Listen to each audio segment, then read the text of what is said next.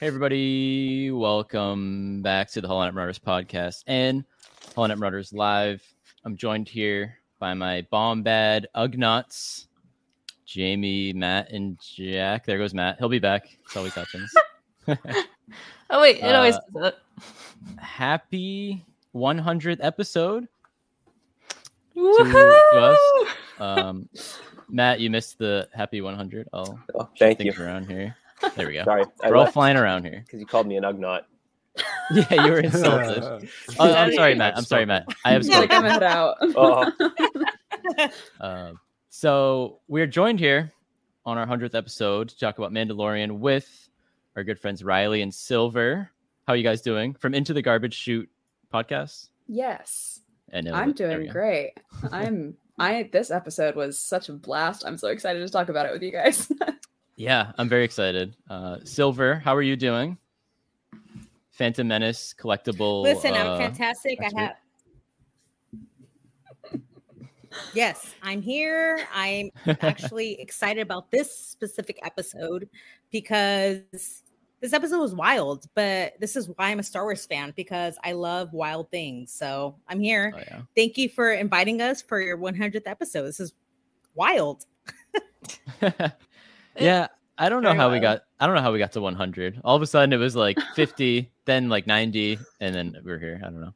Numbers, man. How we got to 100. Numbers, man. Well, it just all of a sudden happened, and I don't know. But Jack, how are you doing? I didn't ask you how you were doing. I'm hanging in there. It's been it's such a pleasure to be here for this momentous occasion. Oh, Jack. Happy to have you back though. So what this I don't know what I'm talking about. Don't skip me already.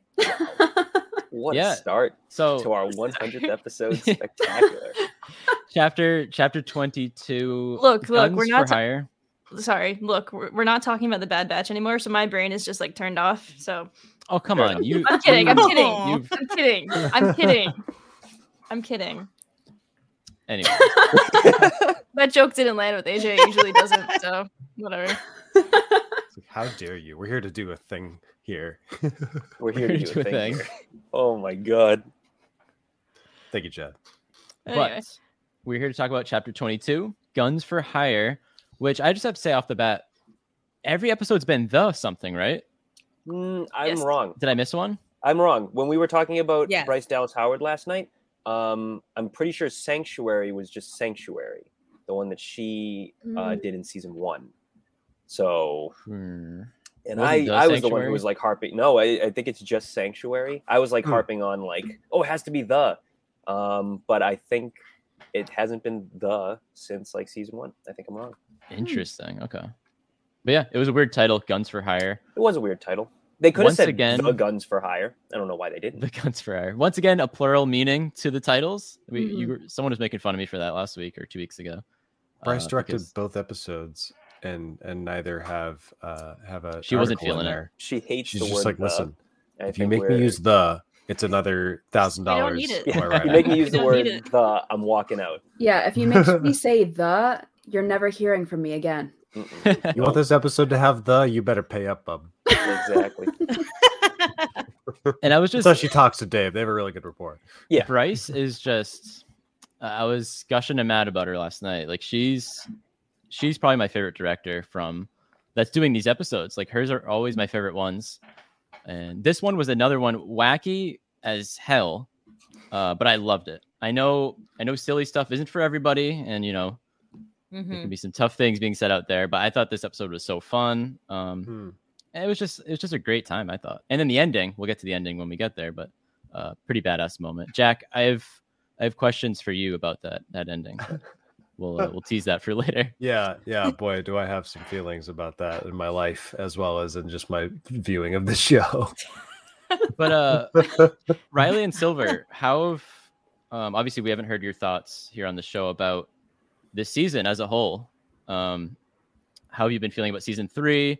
I know Riley's probably pumped. You're a big Bo-Katan fan, so as am I. So it's been really Bo-Katan stan. I'm so ecstatic. Yeah, literally, because I say before season 2 of The Mandalorian, if you even typed Bo-Katan into Etsy, you were lucky to find crumbs. And now, since she's just like made her live action debut, it's just like Bo-Katan galore, literally everywhere, like even official merch, which is like insane enough as it is. And then this whole season so far just being like, oh, hey, she's basically the protagonist of this season. Yeah. With Din. Yeah. And it's just like, and it's funny you say that, because these titles have had plural meanings, but I think the title of the show might even have a plural meaning. The Mandalorian might not just be Din. It's Bo. Maybe eventually it's Grogu. I don't know. Maybe it's the Armorer too.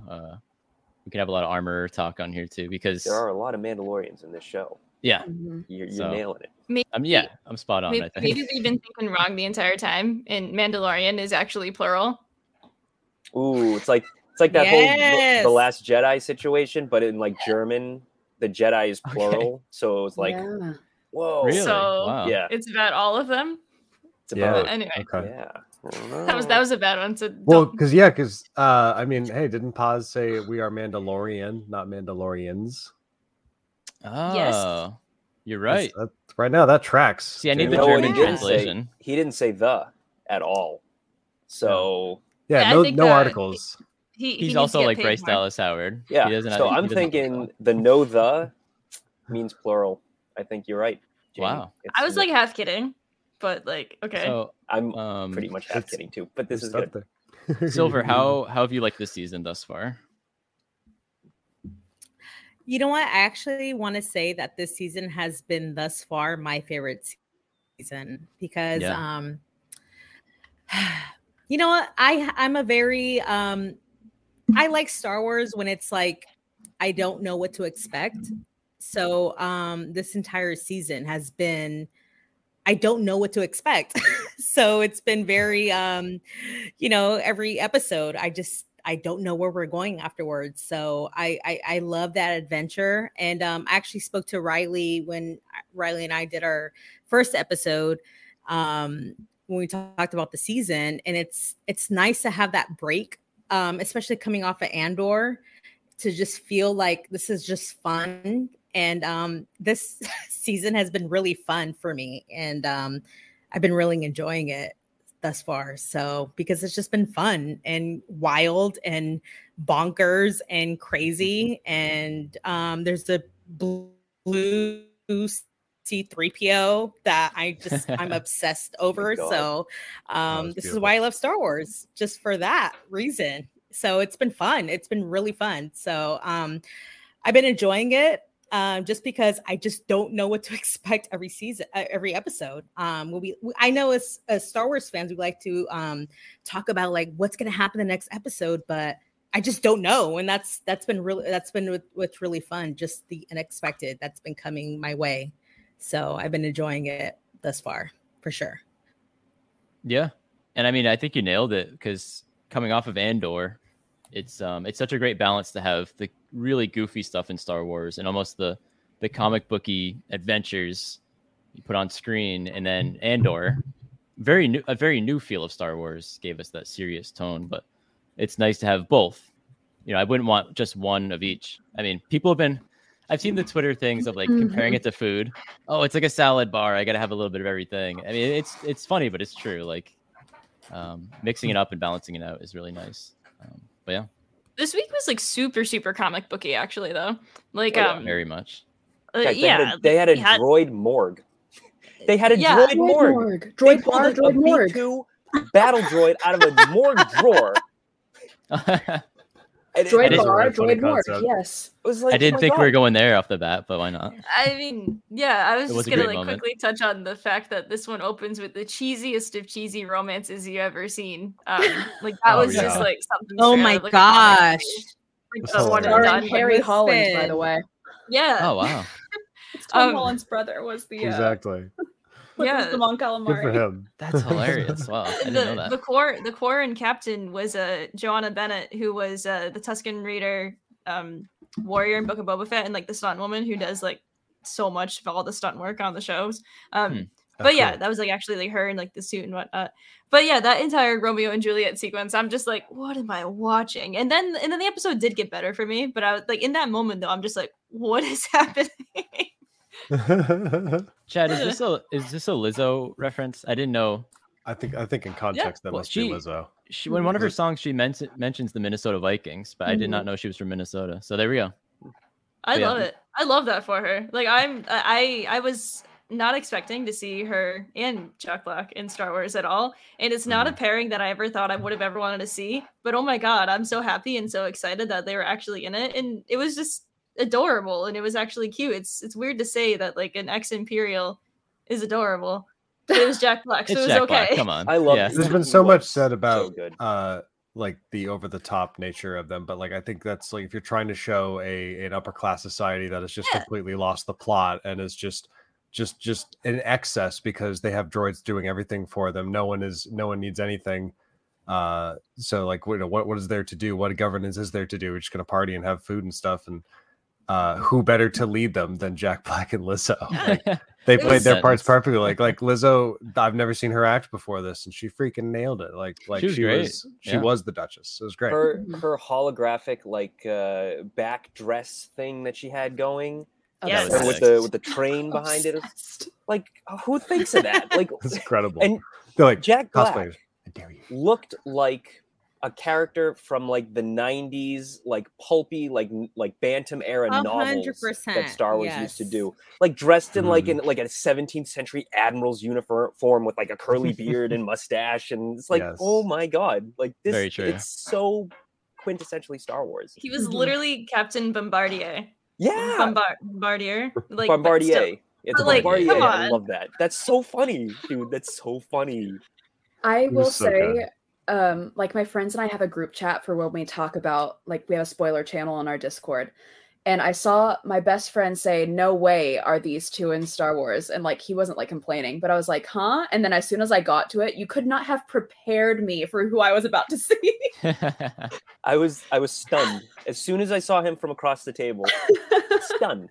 It's always great when it's a complete surprise because, well, Matt's kind of in the leak community, and I hear things come through, but we kind of knew. I don't know about you guys, but we knew Christopher Lloyd. That was a big rumor that he was going to be in this season. I had no idea. It's more fun to be surprised, so I don't blame you guys. But we kind of knew that. So last week, Matt was like, "Why don't you tell them, Matt?" I think he's going to play Bo-Katan's dad. I think he's Bo-Katan's flashback. dad. I was like so adamant. That would have been cool. How wrong could I have been? The thing with the boys in the leaks, like Matt is in the trenches. He is out there. He is consuming all of it. He's not out there leaking info. He's out there just looking for it, and it just appears. Matt hooks the leaks up to him like an IV or something. I carry it around with me all day. Yeah, pretty much. He tells AJ some of the things, and he doesn't. I humbly request I hear none of the things. Same. Yeah. So, but somehow the Christopher Lloyd thing did come up in the conversation last week, and it literally came and went to me. I didn't even think twice of it. I was convinced he was going to play a New Republic person because the New Republic is we were close, not really that competent right now, but this is much better. I mean, it would add to the whole getting comedians to play New Republic people kind of deal. Although Christopher Lloyd is actually a pretty serious actor. Do you know he was in Western Mass last year playing King Lear? Do you know that? No way. I almost we should have said hi. Yeah, totally. Cool. Should have got him on the show. Should have been like, I heard you're in Mando season 3 because I'm hooked up to the leaks. Because you're hooked up to the leaks, like come on Palpatine in Episode 9. He would have been what's leaking? What are you talking about?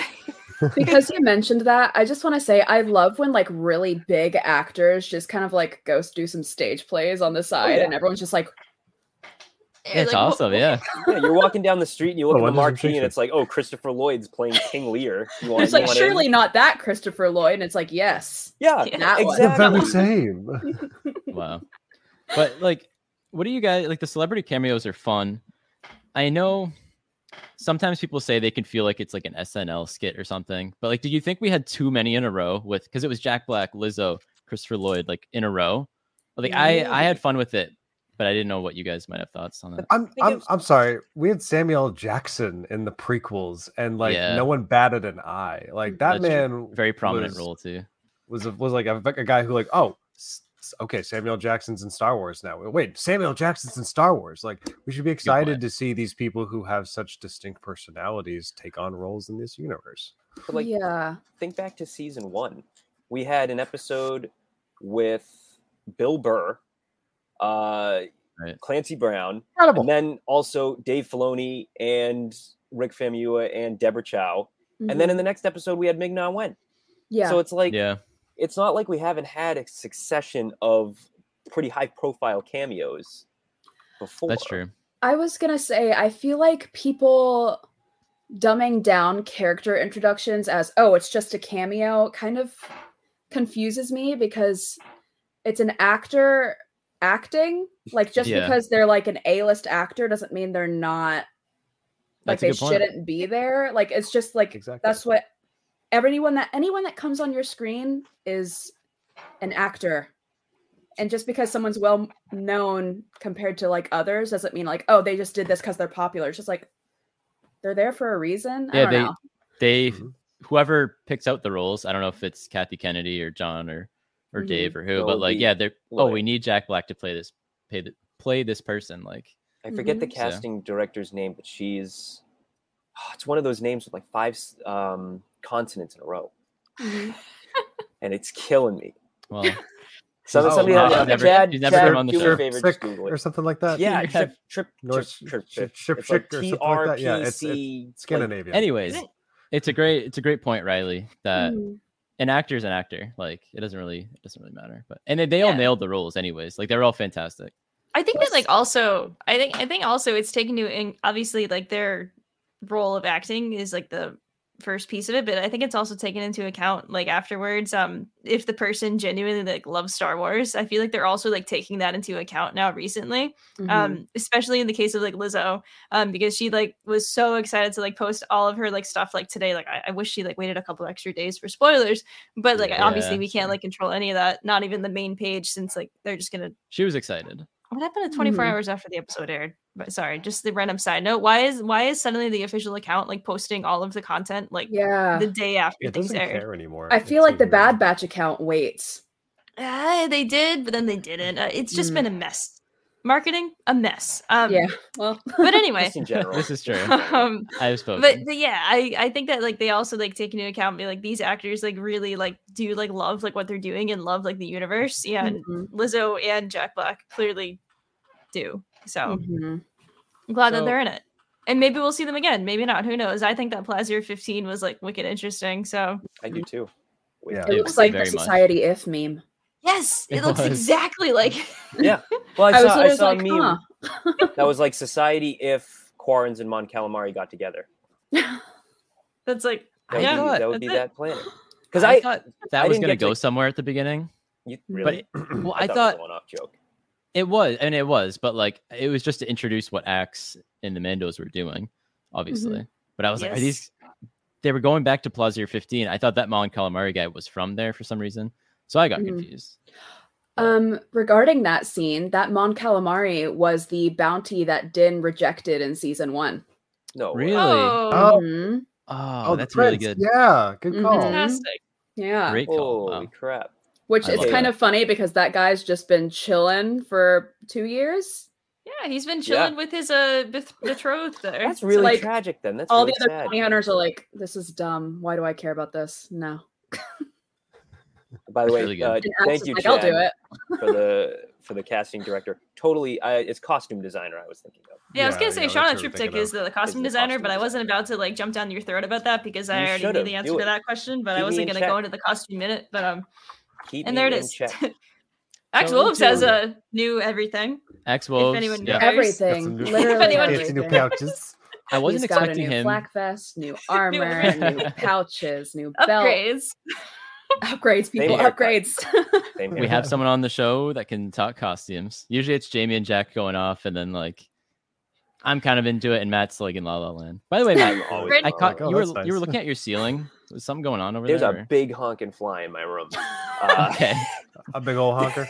Yeah, dude, You're going huge. Full Breaking Bad. It's flying into my lamp, like right in front of my face. I have a lamp that like shines on the wall, and it's like going to town on that thing. So if you hear it like buzzing around, I'm trying really hard to like dodge it. You have an in-studio guest for your 100th episode recording. Not thrilled. Side note as well. Is Silver okay? Because she dropped out a few moments ago. She's rejoining from her house because the internet and the that's fair. garage. The nano droids or whatever got to her Wi-Fi. I really like how you checked in on her well-being. Yeah, she was like, I'm rejoining. I can't do this. She'll be back. When she's ready. I guess we'll start getting into the details here of this episode. So Axwos, we see what he's up to. We go to Plaza 15 where Mando and Bo are on their way, which I don't know if maybe I just took it the wrong way, but when last week's episode ended, I thought it was just going to be Bo going out there. Yeah. I didn't know Din was going with her, but I'm here for that because I think they're a great duo. Mm-hmm. I mean, he's kind of the protagonist, so I guess he can tag along. He's the Mandalorian. Listen, the cameras follow me, Bo, so I just have to come with you. What about that one episode? We don't talk about that. Otherwise, we're not going to believe that you actually did all these things unless I am with you. Exactly. Yeah, there we go. Yeah, which that kind of comes up later on, with what they did on Mandalore.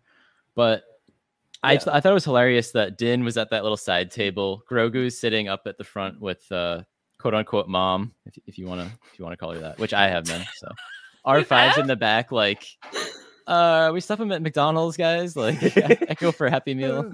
Yeah. Can we have McDonald's? We have McDonald's at home. She's giving me Aunt Bo vibes. She's cool, Aunt Bo. Okay, Aunt Bo. I'll accept that. Yeah, I'd go with that. That's good. I love how Din is literally in the back though, like randomly flipping switches. Like there's no way he's doing anything productive back there. He's just like that's me on Smuggler's Run. Oh, I was just about to say the same thing, AJ. No, I was as the engineer doing. Yeah, I know what I'm doing back here. I'm literally just in the back, just switching everything on and off, just constantly. This is the most fun. That's how you do engineer. Honestly, you just spam buttons and you win. Yeah, you got to role play a bit back there. So they find the fleet. But they almost get there and they're redirected by whatever automated system reels them in. It's like, all right, here we go. Yeah, they go to the capital there.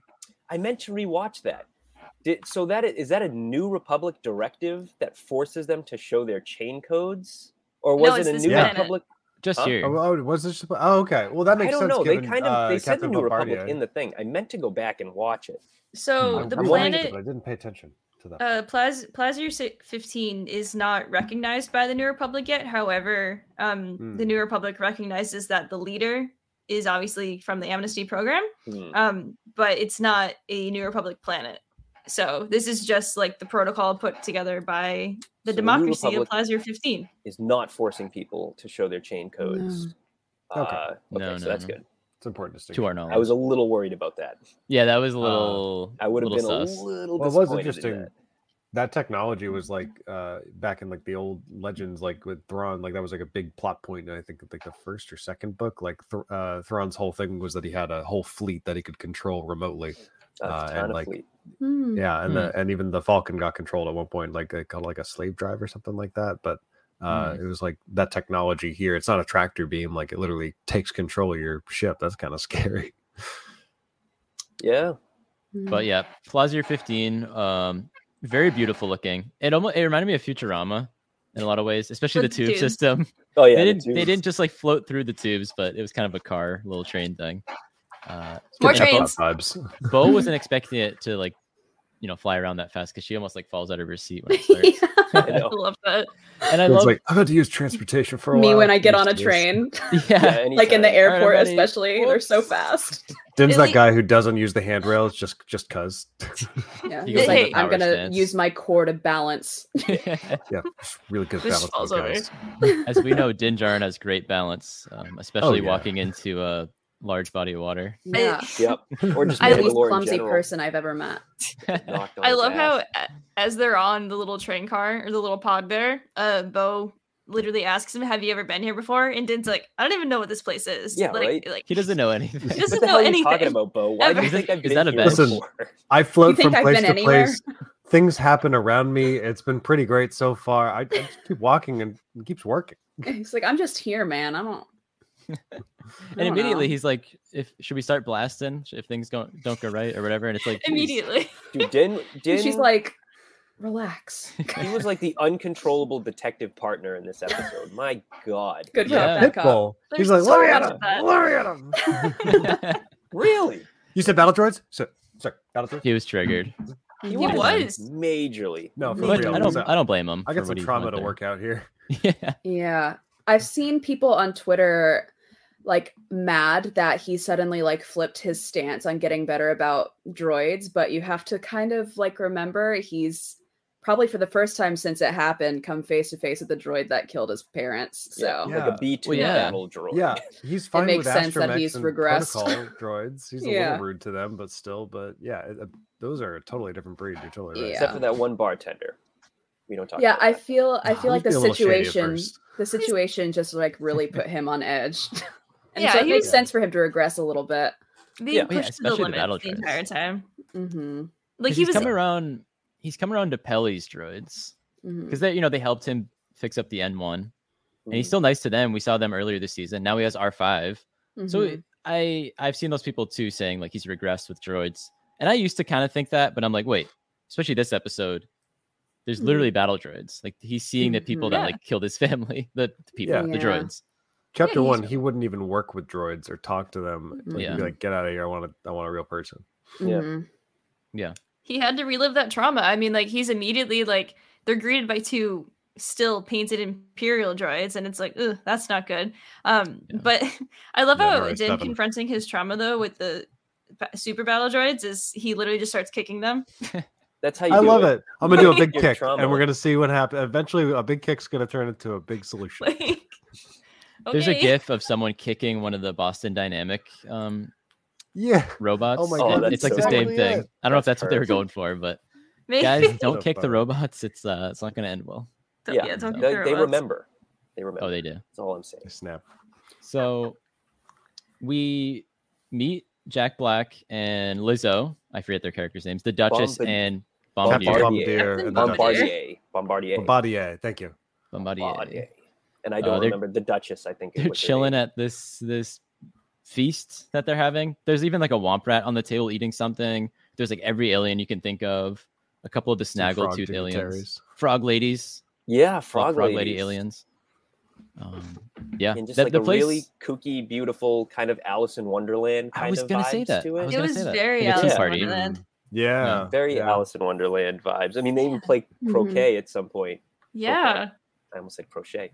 They literally, and it's like a little pill bug, and she just kind of throwing bugs, and they were cheating. And they've such convoluted. It's okay. It's all good. They have such convoluted like rules and laws that like they can't just ask a couple Mandos to like just step away for a second. Like that's not a standing army if you just ask a couple Mandalorians who also use weapons as part of their religion. No. You have to snag Din and Bo as they happen to be grazing by. Yeah. It's like, oh, while you're here. Right. Yeah. While you're here on our behalf. At first I was like, oh, here we go. Here's another freaking side quest. And then as soon as I saw Jack Black and Lizzo, I'm like, oh, all right. Okay. I'm in. All right. I'm down. I'm down for this. Keep going. But remember, the journey is always about side quests. Yes. So no matter what you do. The season has been so direct that I was like, dang it, stop. Don't focus. This really felt like time. Have you guys played Outer Worlds? Yes. Is it Obsidian? Yeah. You two are the big Bethesda. I had to remember if it was Outer Worlds. Yes, I have played Outer Worlds. This was very Outer Worlds. I haven't quite got into. Okay. This is very, very okay. I'm sorry. I'm still like dying over the fact that Riley and I are both like, yes. I hesitated because I keep confusing it between Outer Wilds. And Outer Worlds. Yeah. The logos are similar at the same too. time. Totally different style of game, but yeah, Outer 100%. Worlds, for those unfamiliar, it's just an Obsidian open world game, and you travel through space, and everything's ran by corporations. So it's not necessarily like this episode, but the vibe was there though. Yeah, except everything wasn't like in squalor. It was like nice. Do you guys want to share why you were laughing? I know why you guys were laughing, but I don't know why we were laughing. I think it's because you both love like we are Bethesda, Fallout, girlies, and Obsidian is kind of tied in. So Yeah. Yeah, they made New Vegas, so Yeah. yeah, that's kind of where they wanted to take it with Outer Worlds. And we talk to each other about video games all the time. Yeah. So. Like every other day, I feel like I send Riley like an offhanded text about like Johnny Silverhand or something, and she's like, "Yes, true, so true." I could even It's say this was like a cyberpunk. Just like, yes. Sidecast. He gets it. Speaking of cyberpunk, because you just said it, Yes, that whole scene where they're chasing this droid was so cyberpunk, and also so another one of my favorite things, Blade Runner. Yeah, Yes. it was Ooh, incredibly yes, Blade Runner. Even to like the broken window, the chase through like the crowded neon lit street. Malfunctioning I was Android. living my best Android. life. Oh my god. it was such a good combo of like those references, but also just like another version of the Attack of the Clones chase at the beginning when they were chasing Sam Wessel, because they literally Battle droid couldn't blend in. Like the changeling could. Yeah, the battle droid just kind of looks funny. He had run trying to blend in also reminded me of the game Detroit Become Human. Oh, I thought of that anyone's too. played that? Yeah, it was like that. Yeah. Mm-hmm. Sorry for all the video game references, everyone. No, I definitely got Detroit. This is kind of Human my vibes. lifeblood. Oh, that's good. Wow, I'm glad you mentioned. And we're not talking Star Wars. This is what occupies the other half of the brain. Yeah. It also reminded me of like well, for throwing video games, I was getting GTA 5 vibes. Like however many times you have to do a chase mission, it's like, oh God damn it, how many more obstacles before I can finally tackle him? Can I throw another video game to the pile? Sure. Yes. LA Noire. Yes. Yes. Oh, very good. Even the matchbook. Rockstar loves their assailants. Oh yeah, Let's talk about the matchbook. Piano. Or Din went straight to the pressing X on doubt with the bartender. You know? Tell me where they are. He was ready to knock them out. Can I just mention another video game really quick? Mario, because he's running and Mario runs. So yeah, and there was I think there was a hop in there somewhere. Yeah, it was a couple of hops. So yep, that's right. That's topical too. Yeah, thank you. So the chase. They chase this droid to the streets, and it's a fantastic chase. And I love how Din is like flailing everywhere. He has such a chaotic run, and I love how Bo is like really like tactical about her runs. She uses her jetpack like all the time, like when she needs to, like jumping over stuff. And Din's just like he like forget he has one. I was like, he didn't have it on him. Okay, just gonna throw myself. What do I final first? Yeah. Anyway. So where was this battle droid hiding this spark pad? And what do they use them for? Like they were going for the match death sticks. I don't know. They were going for the lighter thing or the matchbook. It's probably got like a little compartment, you know, retro. Yeah, you think? A B2 battle droid smoking a cigarette. I didn't know B2 battle droids could run. I know. They usually just walk really slow. Yeah. Did they look a little weird? Like they didn't. You know what? I'm not criticizing it, but they looked a little. They didn't look like Attack of the Clones. Now that I'm thinking about it, I need to rewatch it. They were brand new coming out of the factory in Attack of the Clones, right? Yeah. Maybe it's like a different model. Part of it? We never really saw them. Maybe they were babies. When we see them Revenge of the Sith, they're a lot more you run. You know, I don't think we've really seen them much in live action. Hear me out on this one. True. So we mentioned Boston Dynamics already in this stream. In Book of Boba Fett, they actually used like the Boston Dynamics like yellow like dogs, like the spot droids, like walking around. Now that I'm thinking about it, I've watched like way too many of like the Boston Dynamics videos of just like the robots like running around and dancing.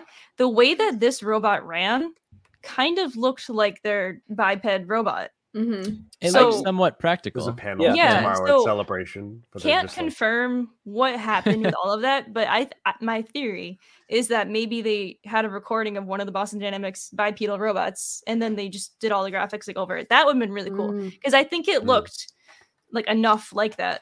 I might be looking way too far into this though, so go too far at this. But I'd like to know. That'd be pretty cool. That'd be cool. Yeah. I think it's definitely informed because we didn't have as good a reference for how automatons would try to balance before, and like now we're like actually seeing it really happen in front of us, and it's a little scary, but at the same time it like gives us better reference for TV shows, so that's cool. Like, and I mean, like when you compare Revenge of the Sith era B2s, the Attack of the Clones stiff out of the factory ones, and then like all the Clone Wars stuff and like that. I don't know. I feel like it was nice to see them actually as mobile as I expect them to be, because they're supposed to be killing machines. They're supposed to be like the unstoppable versions of the B1s. So yeah, and, they were pretty. It felt good. They were pretty mobile in 3. One picks up R2. Stupid little Astro droid. I'm really glad they didn't talk. Yeah. Well, who did the B1 talk? though, you should have left them alone. Oh, I loved that. I loved that. Oh my god. He was right. He was right. He was right. Leave him alone. That guy was boxes. I wish they took him to join the crew. It broke my heart when he was just like, "Hey, you should have left them alone." I was like, "No, you're so right. He should have." I know. I just love casual conversations between organics and B1s, because I was watching the PL rescue arc again, and like just like having Obi-Wan just casually chatting with a group of B1s that they have undercover to rescue General PL was like, this is just not something you get to see often, because normally they're on the opposite sides, and here's just like the way just having them grill a B1 and just like hearing that voice again. What's the actor's name who does all the B1s? Matthew Wood. Just hearing him every time just makes me so happy. Like, I love it. Yeah, he's great. I loved later on, in the bar, there's the battle droids looking around. They're literally just doing the their heads are just nodding around, so, We skipped a pretty important scene though. Sorry. We went past the Ugnaughts. Yes. Yeah, we did. Oh yeah. Which they go down to the basement of wherever this was. The Undercity. The Undercity. And this and the bar scene were nice parallels, because Bo couldn't connect to the Ugnaughts, but Din could, and we get a Queel mention, which we haven't heard. That was very nice. The payoff for Queel. Yeah. And he knows how to talk to the Ugnaughts because he's talked to Queel. But later Din didn't know how to talk to the droids, and Bo I guess kind of did, so that was cool. But it was great to see the Ugnaughts. We saw 7 of them or something. I'm kind of just making that up, but there was a lot of them. I counted 4 at the table. Okay.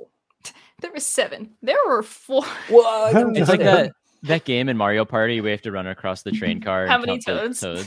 Anyways, I was never good at that. Battle droid.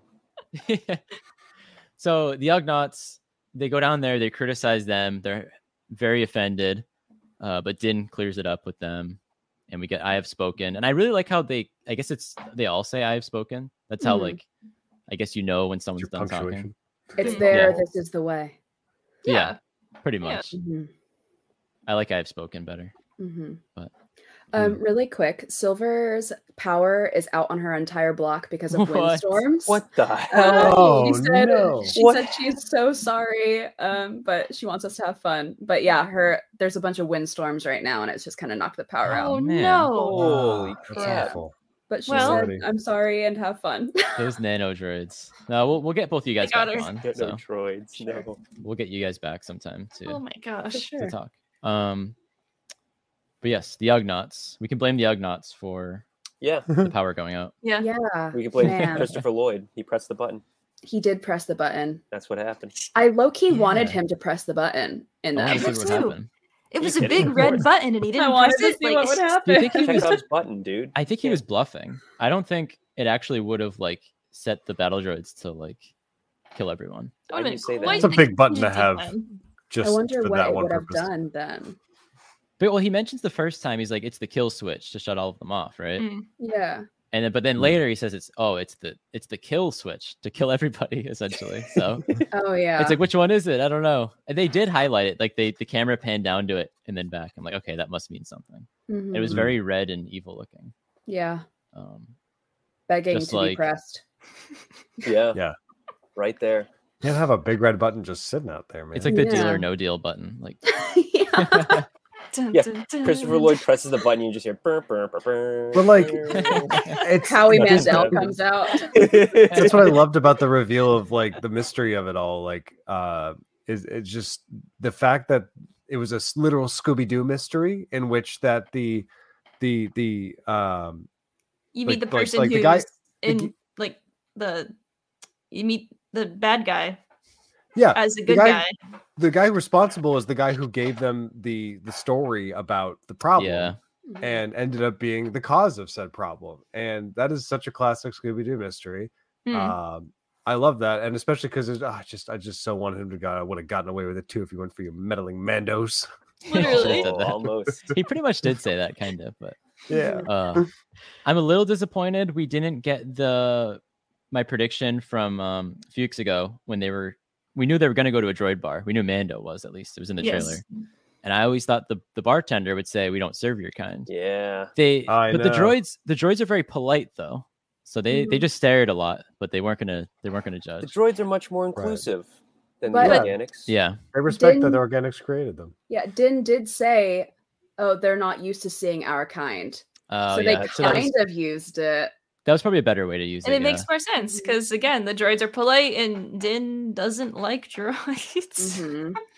Droids are so much nicer than all of us. I've literally had the B1s from the bar as my phone background ever since that trailer dropped. I want everyone to know that. As much as I talk for the Bad Batch, these B1s have been my phone background. And as dark as it was, droid bar, droid morgue. Very good. Oh yeah, we went from one to the other. I like that there seems to be such an issue with these droids malfunctioning. They have a separate morgue for them. That's incredible. I love it. And they just keep them in drawers, like the exact same way we store a dead body, like humans. It was a classic shot of like above as well, of like you see like the feet first or whatever, and it's just like, you guys know these things. What do we got right? here? That's like the whole point. Did anyone check a little suitcase? Just deactivated 2 weeks ago. Yeah. Blast the bolt to the head. Did they have like toe tags too? Like, did anyone check? Did they have like? I didn't check. I looked specifically. That would have been too much. That would have been so much. I would have loved. I gotta go back and look. That would have been good. My God, it's tragic. Man, good. I loved the bartender. Like, I love how deep the bartender got. Like, as he realized like it wasn't gonna go in his favor as he was talking to Din. And so he said the best that he could of like, yeah, like we owe everything to humans. And so like, we want to resolve this. And I thought that was like as real as it gets for a droid. And I don't think droids are honest for the most part. And I don't think there's ever been a more honest droid though. Maybe not. Well, you're probably right. And I like how in real life, everyone's always joking, and maybe they're not joking, that robots are going to take all our jobs. In this, the droids are afraid that the humans are going to take their jobs. I think they say that at one point. Although none of those... They're afraid that the New Republic is going to swoop in and decommission them. Yeah, I guess that was it. But I was watching something... I was watching George Lucas talk about racism in Star Wars the other day, just for fun. And he was going on and on about, the Star Wars galaxy has kind of moved past racism. And he pauses for a second. He goes, but not against droids. They haven't figured that out yet. And he went on for like another minute about like, well, someday down the line, maybe the droids will, figure it out and everybody will be happy. And I'm like, holy crap, droids' rights, dude. Like, I do have an unpopular opinion about that, probably compared to like most people. Like when the droids were like, oh, we're doing this because we owe the humans. Just that part of me that plays the video games that liberates droids and liberates all kind of like labor.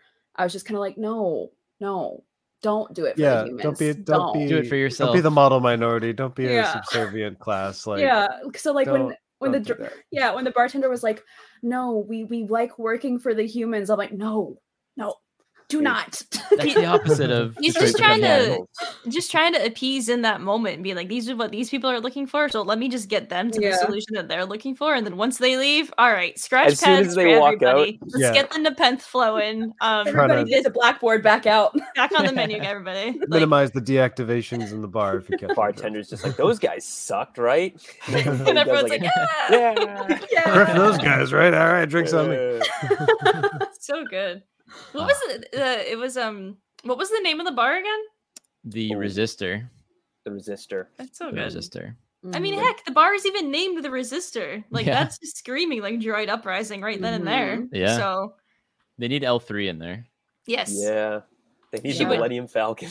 She would not be caught dead in there anyway, though. Go to the bar. Even when she was around. You don't think? She'd probably think they're pretty pathetic. She'd probably be like, she'd probably be disgusted with them, like, oh, we owe humans, please don't take our jobs. She would be like, no, stop. Yeah. Like, shut up. What are you? If she saw the bartender talking like that, she would just be like, and like walk out, and then Din would be like, no one leaves, and she'd just like whatever the equivalent of like the middle finger, just like walking out, like, and Din would just be like, I don't. What do I do here? What do I do? He'd look at Bo, and Bo would just like shrug, and then that's it. then we've kind of talked about the morgue scene, right? A little bit. They drain the oil or what is it called? The Nepenthe. And then the medical droid just goes berserk as well because he gets the nanobots in him. Can I just say, the Nepenthe is pretty much like the equivalent of like the cars and cars like drinking the oil. Yeah, because like they like the droids like require like some sort of like fuel or charging to work, right? And as do the cars in the Cars universe require gas to work, but yet they consume oil like as a juice box, and that's usually a thing. Like that happens in Futurama, right? No, they drink alcohol. Well, Bender does. But no, the robots run on alcohol. Do they all? They all do. Okay. Yeah. That's like a big plot point of it. But I'm with somebody you. drinks oil somewhere. Well, okay, so Jimmy Neutron, Goddard drinks oil. Oh, and SpongeBob when Plankton builds the SpongeBob robot, and he's drinking oil. There we go. Very good. There it is. There it is, guys. Stuck there it is. I thought that was going to be my James Bond reference really quickly, but it wasn't. James Bond drinks oil, yeah? No. Yeah. He does. Solace. They find a green in the middle of the desert with oil in his stomach. So they pull the super battle droid out, and they're like, they found motor oil in his stomach. And he's like, yeah, that's pretty normal, actually. Anyway. So Anyways, Christopher Lloyd, I don't remember his character's name. He's in on it. He did the whole it's something thing. evil. It's something like stupid. It's like one of those like ridiculous like Commissioner bad Star Wars names. Hellgate. Hellgate. It's like Hemlock. It's like Commissioner Hellgate. Yeah. Come on. That's so good. It's his grand plan. And does he even say we get a very cool sequence where he talks about being kind of a separatist and talks about how Count Dooku was a visionary, which was awesome. Dooku was a visionary. Go off. Was right. Great. But like, what was his plan here? Like, they tracked him down so easily because, like, first of all, the nanobots that he used literally had his signature on them. Amateur. He didn't think anyone would look that close. No one would catch him. Doddering fool. But what was his plan? So I think his plan was twofold. You either decommission all the robots and make everybody in the dome go absolutely berserk because they haven't worked a real job in their entire lives. Okay. Or you press the big red button and all the droids kill everybody, and he takes over the. So why did he want that? I think he wanted to discredit Commissioner or Captain Bombardier. Yeah, he clearly didn't like him, right? He didn't like the droid Imperial. Repurposing Imperial tech, Separatist tech, all that stuff was his idea. So he wanted to make him look bad by making it all blow. Okay. Well, that makes sense. And because the Empire is the Republic, and he hates the Republic, he hates the Empire too. Mm-hmm. Hates it all. On a list of things to hate the Empire for, that's not one of them. No, wrong take, bro. You picked the wrong cause, buddy. Sorry. He gets busted. He gets tased by or whatever that is, by Bo-Katan. Yeah, Bo. And she's like, politics, shakes her head. I'm surprised he survived that fall. Christopher Lloyd just like double backing like on his ass. I was stressed. All right, let's reset for take 3. I know Christopher Lloyd didn't actually do that, but at the same time, I'm like, dude looks fragile. Please. I'm pretty sure in like behind the scenes photos, because there's already been stuff like posted. I'm pretty sure he had like one of those like walker like chairs like around to like sit in like between takes. So he's fragile. He's very fragile right now. This is true. His plan was not to get caught. That's the best kind of plan. But he dropped like R2 getting hit with those Jawa blasts in episode 4. He did. I was expecting like similar. the full on like. He probably didn't expect anyone to be able to communicate with the Ugnaughts because like most humans wouldn't care to understand how to communicate with them because they're also seen as a lower class subservient species. And Din is always like man of the people when it comes to alien races. Like he's bros with Tuskens, he's bros with Ugnaughts. He hates droids. Yeah. But he's cool with all the other like hated alien species. Yeah, that's great. Yeah. I'm surprised they spoke basic. Queel was the first Ugnaught, I think, that spoke basic. All the other Ugnaughts we've seen just squeal like pigs. Well, they probably this is a little while post-Imperial. The Imperials, yeah. Yeah, they were. It was like they're probably forced to not allowed to be able to learn any language, and unlike humans, can probably still retain a language after. Really, so if we have to assume that they're speaking their language. one or so of them does. The main one did this time, which I'm pretty sure Misty Rosas actually voiced as well, because like I think she was in the suit, but I think she also voiced that one, which is really cool. I think she was the only one to speak out of the only ones down there, so it's possible that only like a selection of Ugnaughts can like speak basic. But it does make sense if it was only a few. And she must have had a lot of work because like we had the frog people there too, and she played like a bartender. I think she was Smee last week. Bar. Yeah, she was. Oh, he spoke English. And she was Smee too. He spoke basic. He did speak basic. He was an Ugnaught. Yes. But he love didn't sound like Mr. Smee. I'm also glad that you mentioned that like Din's like a man of the people when it comes to like different races in the galaxy, because you mentioned how he handled the Ugnaught situation and Bo didn't understand, but Bo handled the droid situation and he didn't understand. So it was very good that they did end up going together, because otherwise it would not have happened. Exactly. Yeah. There were actually 3 great romances in this episode, as it turns out. So, yeah. So, fingers crossed. So if Din had never met Queel, would Christopher Lloyd would have got away with it? Yeah, because he was pretty much like, yeah, go talk to the Ugnaughts. That's your problem. Go talk to the Ugnaughts. I love how Din like waited for Bo to say her piece. And he's like, I got this. Like, he's like, are you done? Yeah, I figured that wouldn't work. All right, let me do this. I am Din Djarin, Mandalorian. So Queel is the new C-3PO, where he is the key to everything. Yeah. I have spoken. I have spoken. Poor Queel. Queel is the key to all of this. I miss Queel. Me too. Throwing out for the homie. I'm just the person who made the memes like that. Sitting under a pile all of this. Anyway, so what else happened this episode? Playing croquet. They're playing croquet. Grogu's cheating. Although I don't think I don't know if anyone really cares. They're just throwing bugs around anyways. Yeah. I don't know how like competitive it was. He probably thinks they're snacks. He gets knighted. Big deal. He does with an actual sword. Yes, with an actual sword. We so rarely see actual swords in this. That's true. Yeah, I was so excited. Speaking of swords, we got to see Mando use the Darksaber to kill the droid in the morgue, which slice it in half. I mean, better than really a thigh. That thing. It's not good at all. The second time he's used it, this that was the real moment. He was just like, you know what, this isn't for me. Nope. He's like, I gotta offload this thing. It's like, I don't think this will ever get better. So sick of this heavy ass piece of crap. Yeah, oh man, one less thing to carry around on my belt.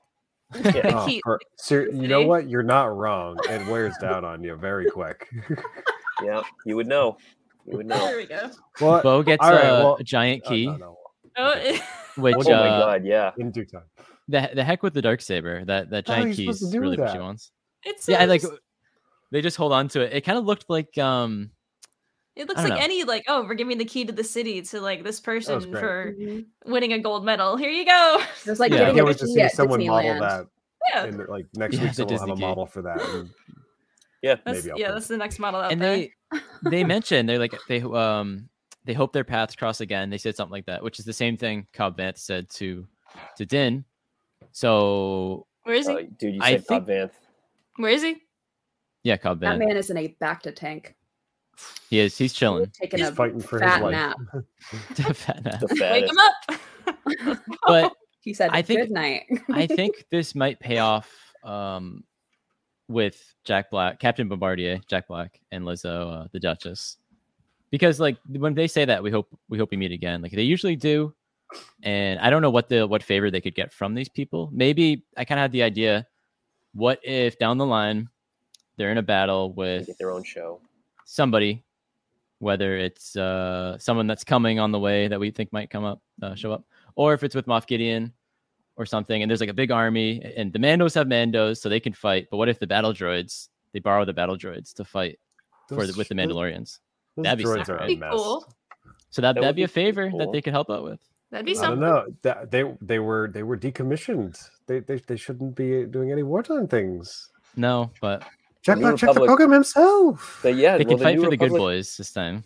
But maybe that's not nice. Yeah. Even though, so Mandalore was not part of the Republic. Mm-mm. Right. So famously independent. Right. So even though it is still uninhabited for the most part, the New Republic can't swoop in and be like, oh, we take jurisdiction. If you want to try to do something here, you have to clear it through us. Right? They can't do that. I mean, trade blockade. Who the hell's going to stop them? I'm pretty sure Mandalore right now is in the comfortably. It's free real estate. Right, but like, what if that like was there? I would really hope they wouldn't just be like, no, you cannot occupy this. I know nobody occupies it at the moment, but no. I did not ask. Well, see, that was if Puzzler 15 will recognize them formally, then that is certainly a point in their favor. True. That was what they offered at the beginning. While we're on the topic of Mandalore, we saw Mandalore this season. Yeah. And they're always talking about reclaiming Mandalore or retaking Mandalore. I don't know how they word it. But like, who's there? Big spider dudes. And where are they? But that's not what they're talking about. We always assumed it was the Morlocks. Imperials? Former Imperials, yeah. I'm pretty sure that's probably going to be the case. But where the hell else is Moff Gideon? Yeah, what do you mean, where are they? Everybody's underground. You think so? Maybe that's what that piece of Beskar in this the last episode before this one was just like, where did you get this Beskar? Well, because we're chilling on Mandalore. What do you mean? Yeah. No, my theory that I think it's like Imperial Mandalorians that broke Moff Gideon out, and they're all just chilling on Mandalore because Moff Gideon was a Moff of the Mandalorian sector. But why are they chilling underground? They just built a base down there, or what? Yeah, dude. Keep it secret. And when Din came, why didn't they like do something? Because they didn't want to reveal themselves. That's what the Imperial and at its root, the Sith do, is they hide until the moment is right. Yeah. You know how in Rebels, the Mandalorians that were with the Imperials, I know that kind of got resolved, but like, what if they like flipped back? They probably did. I wouldn't be surprised. Or maybe there's remnants of those. Getting the Darksaber was resolved in Rebels 2, and then we got it again in this. So I think we're gonna get more Imperial Mandalorian. I like that though. Sorry, not the Bo-Katan situation. I'll get to that. But I mean, Mandalorians with what Riley just said, because like they could just like flip back because the Mandalorians just like take like whatever contracts they are most profitable for them in that moment in time. Like literally all of Bo-Katan's crew decided to start following Axe Woves instead because he had actual work for them. And Bo did not. Like, so, what if this is where we see the Wrens? Would the Wrens work? I don't know if the Wrens. If they flipped back for whatever reason. I mean, Sabine was already pretty sad about her time with the Empire. Yeah, that's creating the big Mandalorian genocide weapon. I don't think Sabine would be involved. I think maybe her family that was still chilling. Yeah, because weren't they kind of? I mean, Gar Saxon was kind of like lording over them, right? He was doing something. Yeah. Dead? Well, Gar Saxon's dead, yeah. Sabine killed him. But there could be more. You know who didn't die? Rook Cast.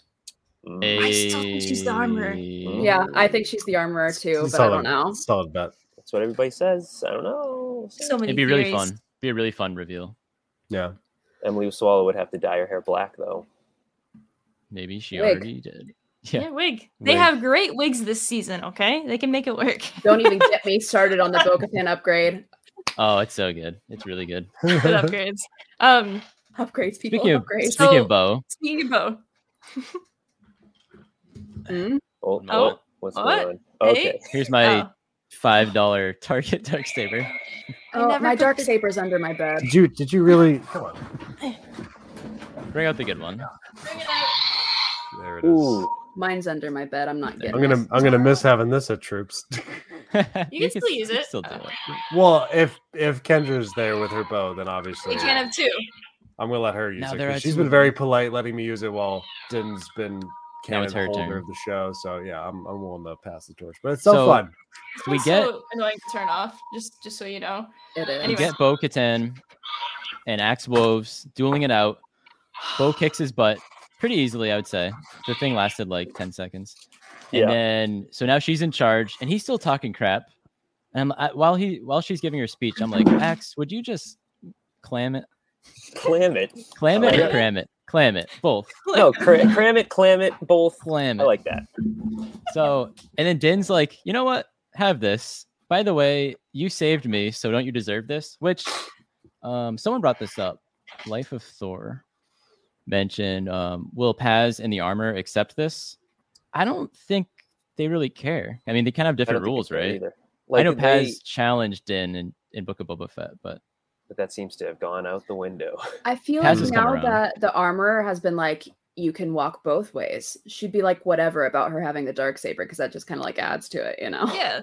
Well, and the armor she wants her to unite everyone, so yeah. She's recognizing now that Bo saw the Mythosaur and is like giving her the special treatment, and if she comes back with the Darksaber, armor is just gonna be like, yes, queen, slay.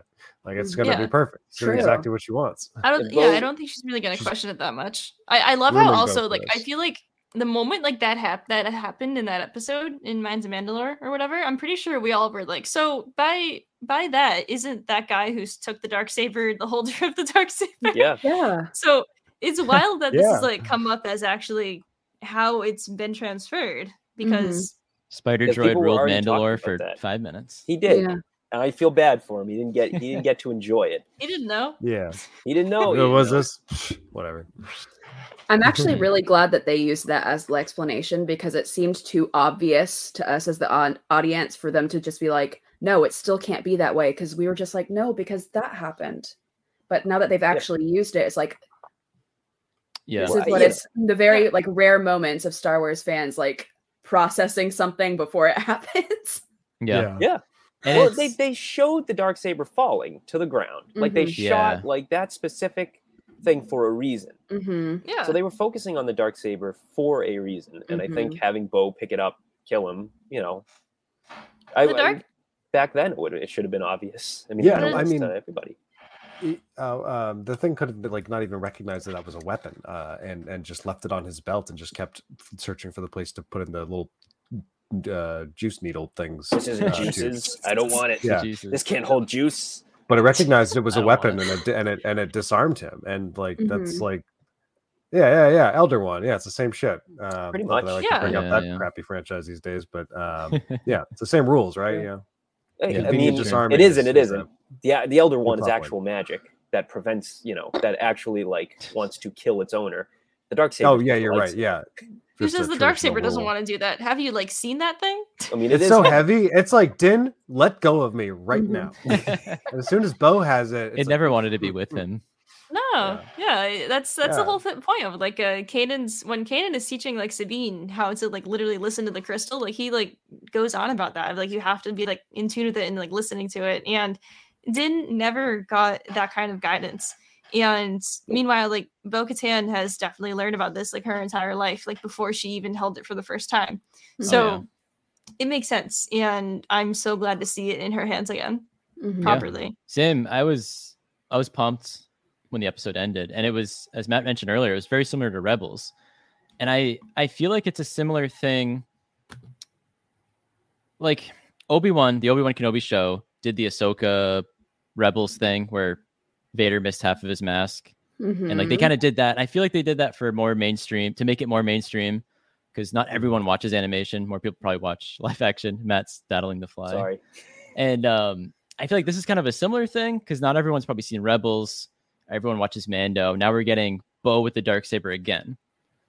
And obviously Filoni co-wrote this, I guess. I don't know. Well, and then he wrote Rebels. He's a producer. Yeah, he has his feet in everything. So his feet in everything? Is that I don't think that's the phrase. I don't know what you're saying. His hands. He's playing Twister. I'm just looking at. He's got his left ear and everything. There you go. Anyways, I always mess up something on the show. So Bo now has the Darksaber. Very exciting. Jack, the first thing I thought was like, what is Jack? What are the big Din Djarin fans thinking about it? Well, I mean, I just try to look at like how he's always treated the thing, and from the very moment he got it, he was like, cool, but like obviously you want this more, so take it. And then she's like, no, and he's like, oh god damn it, kind of like just take it, a Jon Snow type thing. Yeah. So like it was very much, I don't want it, very much that energy, and like from the very moment he tried to use it, I was like, okay, cool. Like I was excited to see how he would learn to use it. What would his stances be like? What would and it never, honestly, it never felt right as Din as a cosplayer. I could never find the right pose with it. I never feel satisfied with any picture with it. Where I do Anakin, like it's easy. I can snap to his, his poses instantly. But Din, he's so unsure of himself that trying to like look cool with it, like unless you're just like standing with it pointing down, he just doesn't know what he's doing. So yeah, I mean, this totally tracks for Din. He doesn't care about this stupid thing. It's such a burden to him, and it has been nothing but trouble since he got it. So he was like so psyched to finally have an opportunity to give it back to her in a way that she would accept. On a personal level, like. Yeah, I probably won't get to use it so much anymore, but cool. Hey, you never know. Things could I'll change. always bring it, and like that's what Kendra's done. So I know I'll just have to return the favor now. Yeah, because really he doesn't have a weapon now. He's got like his pistol. You get the pistol, you get the vibro blade. He's got his charges, which he's got his fists. I was like, and all this rage. He's got his feet because he kicks droids. He does a big kick, whistling birds, flamethrower. The spear is melted down. The moment you said, Matt, the moment you said that Din doesn't have any weapons, Jack's just like, well, and he like lists off every single like little thing. Do you not remember Book of Boba Fett when he pulled out like 8 different things? That's true. A lot to put in that carry-on. It's like that scene in Pirates of the Caribbean where they're having to take out all of the. Yeah, I just love that. And like he ended it with that, like, and I counted the pennies in the ashtray line. It's just like, what do you think a droid's gonna do your stuff, man? What if they find a crystal, kyber crystal, and they make Din a new one? Why would they do that? A lightsaber? He doesn't want it. I don't think he wants it. Who's gonna find him a kyber crystal? I don't know. Who's gonna the spider droid? The spider droid had some on Mandalorian. They're gonna be like, what am I supposed to do with this? Is this rock candy? What do it? That's true. It is rock candy. That's when he takes off his helmet again. He's like, what is this? Like it's a piece of like gold. Becoming Star Killer, and Grogu eats it and starts glowing. Not. So what happened to my son? Matt, I texted you last night. I think it was last night. And for the longest time, you thought Din was this King Arthur figure going to become Mandalore. I guess I don't know. But now, I was like, look at me. Those predictions or those betting odds, I should say, have changed. Oh yeah, now, for sure. Bo is kind of the leading candidate. Going to be the Mandalore. Yeah. But you got to look at. You got to look at Din's arc. It was incredibly Arthurian. Got the magic sword, ready to unite his people. But Star Wars doesn't do Arthurian 1-to-1. Like Luke is very Arthurian, but not 1-to-1, and neither is. Which is nice. Din. I think Din and Bo combined have the Arthurian arc together, specifically because part of the hero's journey is a step in which the main character masters both worlds, the master of both worlds. The walker of both. Last week when Bo was kind of like announced to be the one that walks both worlds, that was like, okay, like they're setting her up for a hero. They've already kind of given her a hero's journey, but they're giving her like the full treatment. Now she's got the sword. She had a literal Lady in the Lake moment. I mean, if you replace the lady with the mythosaur. Yeah. You have the visions, the lake visions. Yeah. You've got, instead of the sword, she had to pull an entire Mandalorian out of the lake, but it's the same principle. Yeah. But, in Arthurian myth, the Lady in the Lake handing Arthur his sword was basically his baptism. So she got hers. Hurling dark sabers at water retards hurling dark sabers at random Mandalorians is no basis for government. Do we think things are going too well for Bo though? Like I know you guys think that's where it's going to go. I don't think so. I think that this is the first thing that's gone right for her this entire time. I agree.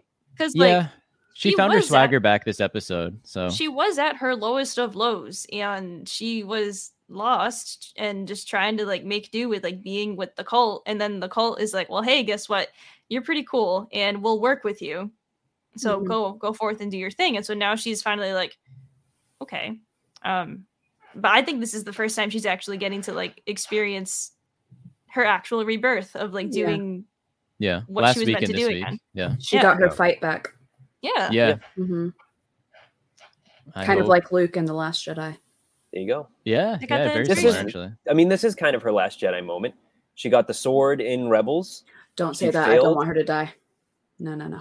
I was gonna say, I don't know, she's either gonna be Mandalore or she's gonna die. And it could, no. That could very well happen. I don't know. But, I mean, look, she got the sword in Rebels. She failed. You could say that is her moment of the temple burning.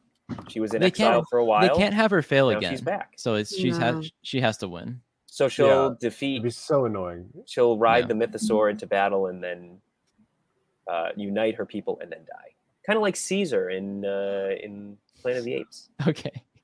If you want to compare her to an ape. I don't think anyone's gonna die this season. No, my one prediction was Grief Karga, but hey, he's living. Maybe the armorer will die because she's root cast. I think it'll get revealed who she is. You think so? I hope at least that. Yeah. Riley, we know, just like me, you've not liked the armorer and her cult. They've been more heroes this season. I know some people might not like that, myself included sometimes. But what are your thoughts now? They are. They very much are. Listen, people try to be like, well, this was the way of the Mandalorians. No, it was not. No, it was not the way of the Mandalorians, except for maybe ancient times. Listen. Mandalorian culture often, in times of war, this is often how they will react.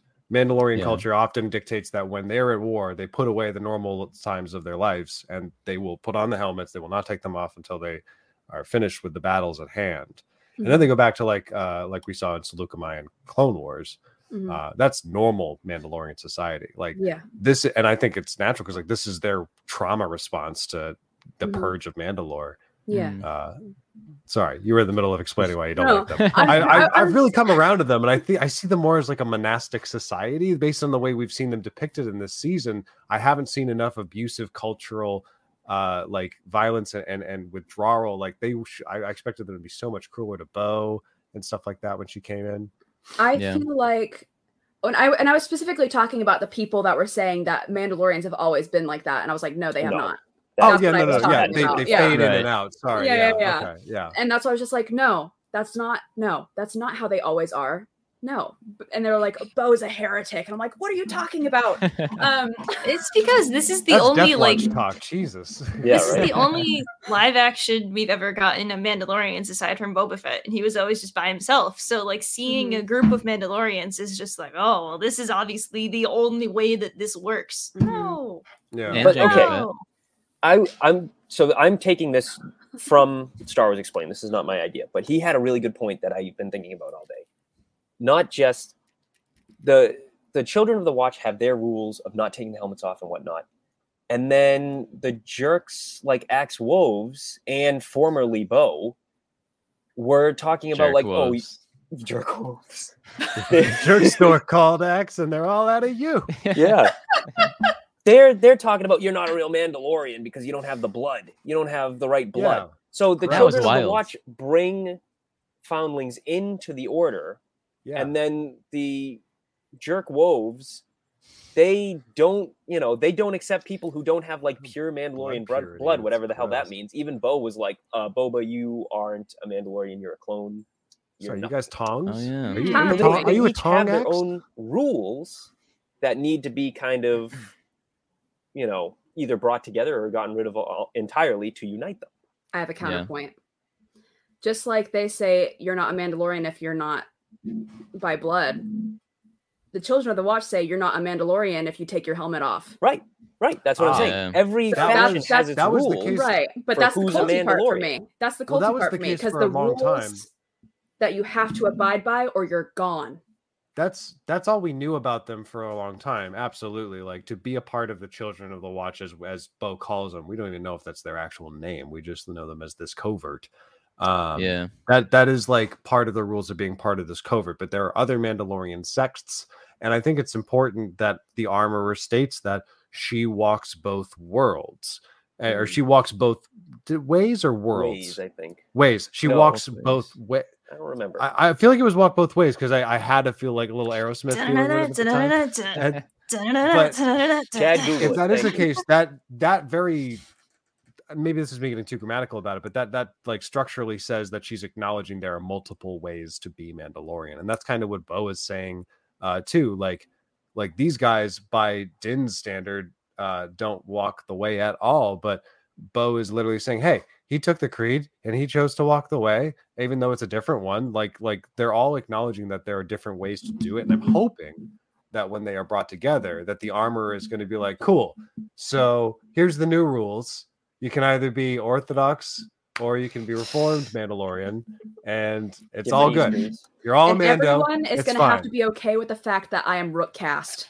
Yeah, and exactly. Like, everybody wins. That's what I'm hoping, because it would be such a heel turn if, like, you know, like now that the Armorer 2 has seen evidence of like all of the things that they've done to survive during this horrible time may not be as necessary anymore. Mm-hmm. Maybe there is a chance for some loosening up of the rules in some ways, sense or form.